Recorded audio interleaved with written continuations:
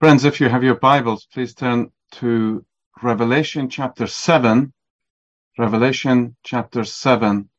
And I just want to read a part of the verse where we read, God shall wipe away all tears from their eyes.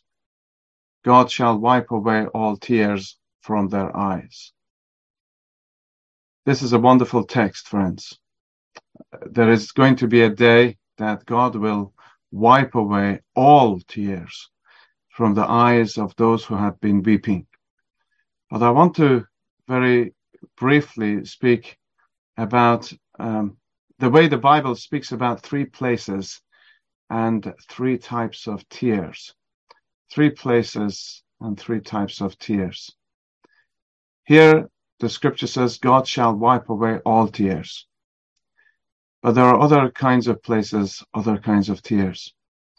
The first is this. First, there is a place where there is much crying. There is a place in time and space where there is much crying.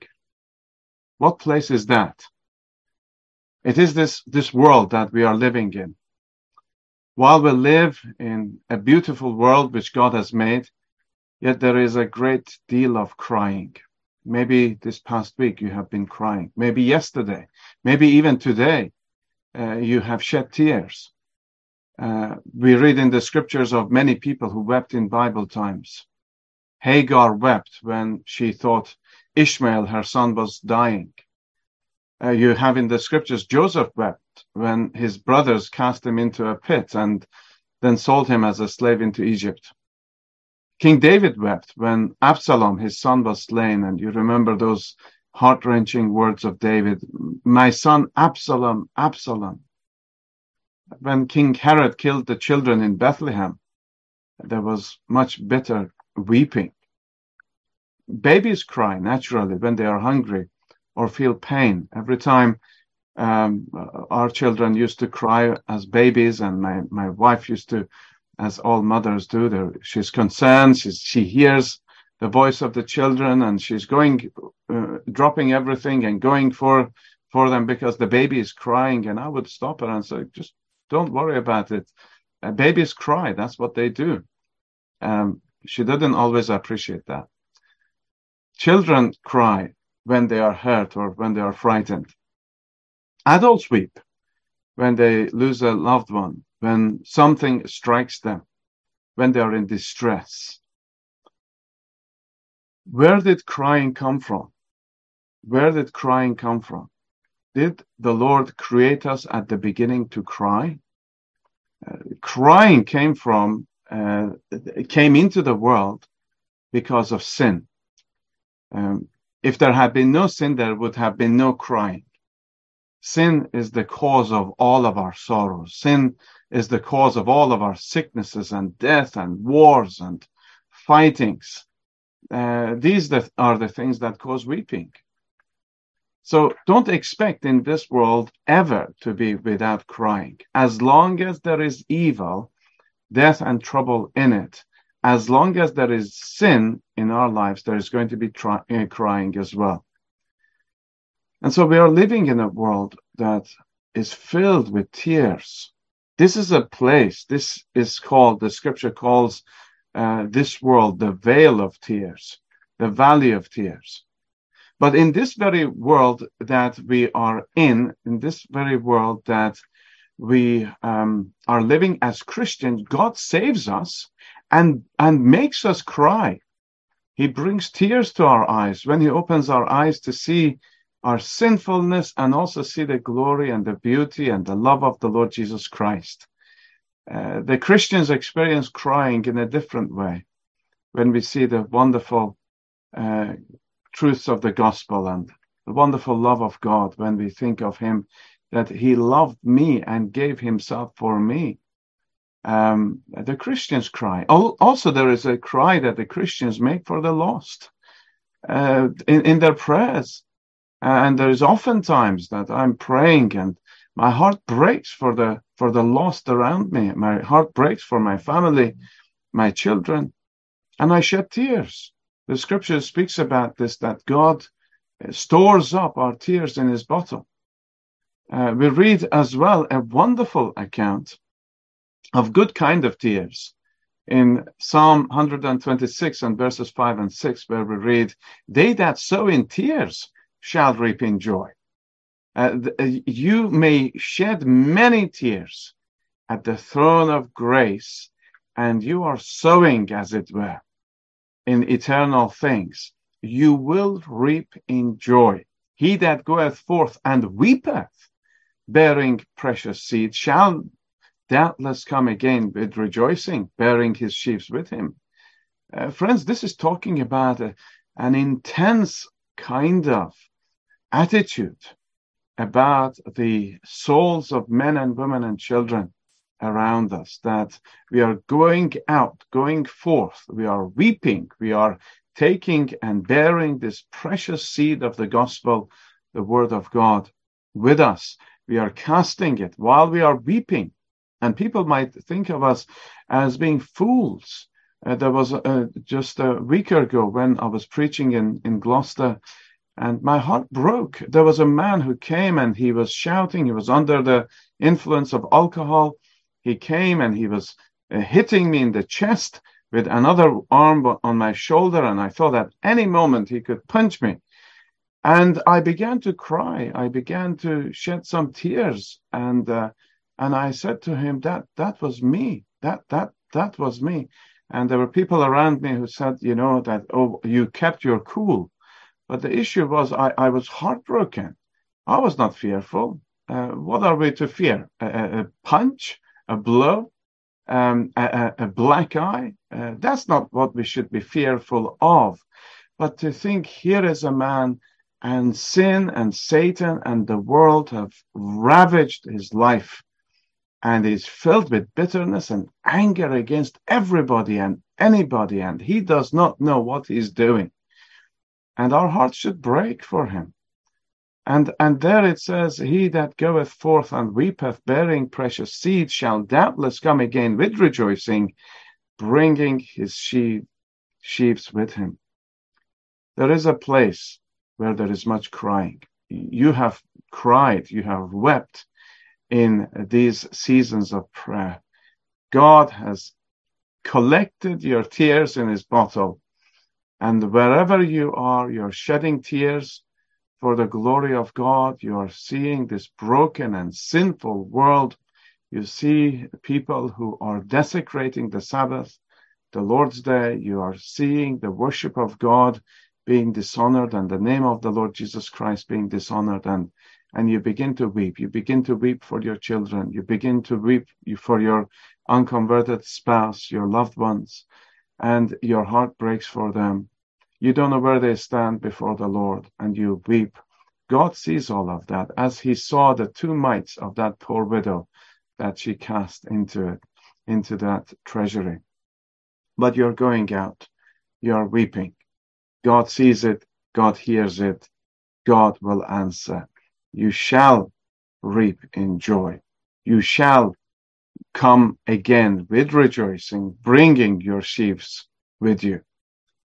There is a place where there is much crying. But also, dear friends, there is a place where there is only crying. There is one place that all you would hear is wailing and crying. What is that place? It is hell. There is no smiling there in hell. There is no laughing in hell. There is no parting in hell. Only weeping and gnashing of teeth, our Lord Jesus Christ said. There is no happiness or peace in hell. There is the wrath of God. There is the presence of God. The psalmist spoke about the fact that God is in hell, in judgment and punishment of the souls of the wicked. Satan is not in control of hell. God is in control of hell. And the psalmist says, "Wherever I go, thou art there, Lord.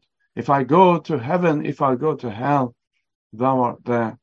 And there, because of the holiness and the wrath and the justice and the punishment of God, there is only continual weeping. Oh, that we would have a picture of that before us. Oh, that we would see not only heaven, but see where we have been saved from, and we to see where there is this broad road that our families, our loved ones, our neighbors are on this broad road, where it is leading. They are going to be going towards that place of destruction, and many there be that go in thereat, the Lord says. All people, young and old, who are not saved by the Lord Jesus Christ, who are not forgiven of their sins, will go to that place of torment. There will be a great gulf fixed, and it does not matter how much they cry, how much they weep, how much they feel the pains and the scorchings and the burnings of the fire that never quenches. That will not abate, dear friends. We should all fear this awful place of weeping. We should read our Bibles, because there we are told of God's mercy and salvation to all who trust in the Lord Jesus. No one who belongs to Christ and walks in his ways will ever be in that place of continual crying. So, dear friends, if you're a child of God, your crying is only for a season. It will only be in this world. But in that text, it says this in Revelation 7 and verse 17, God shall wipe away all tears from their eyes. And that leads me to the third point, and this is it. There is a place where there is no crying at all. What is this place? It is heaven. It is glory.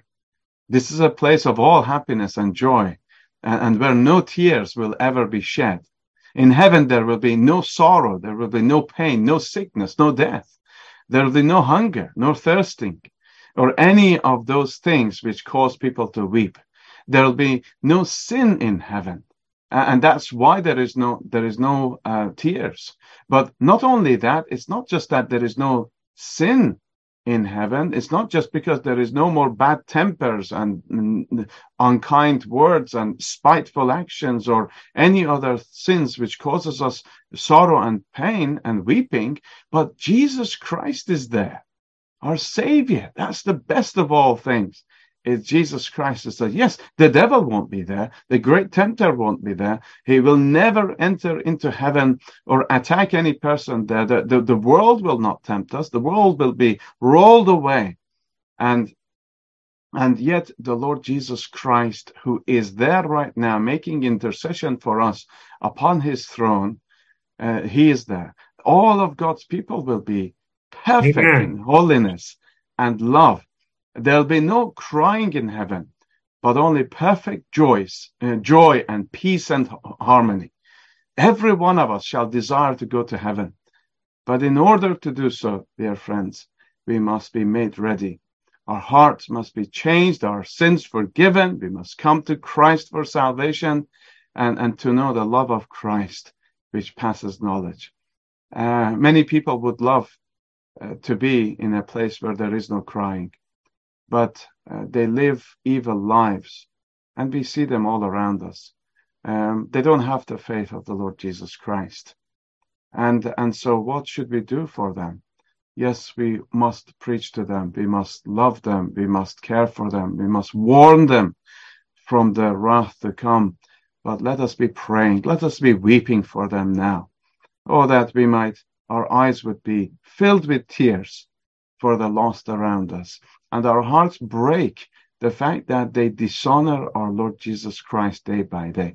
Let us shed tears today. Let us carry our crosses today, because, dear friends, there will come a place where God will wipe away all of your tears. He will take his handkerchief, as it were, if I could use this expression, and he will wipe away all of your tears.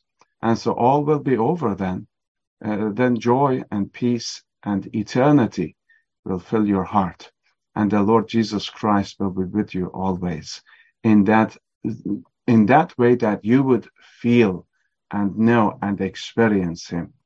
May God then help us to, as we go to the place where there is no more crying and the place where your tears will be wiped away, maybe while we are in this vale of tears, be much upon our knees, with tears flowing from our eyes, seeking the grace of God, and asking him to come amongst us, save, and mend and restore. May God bless these few thoughts to us. Amen.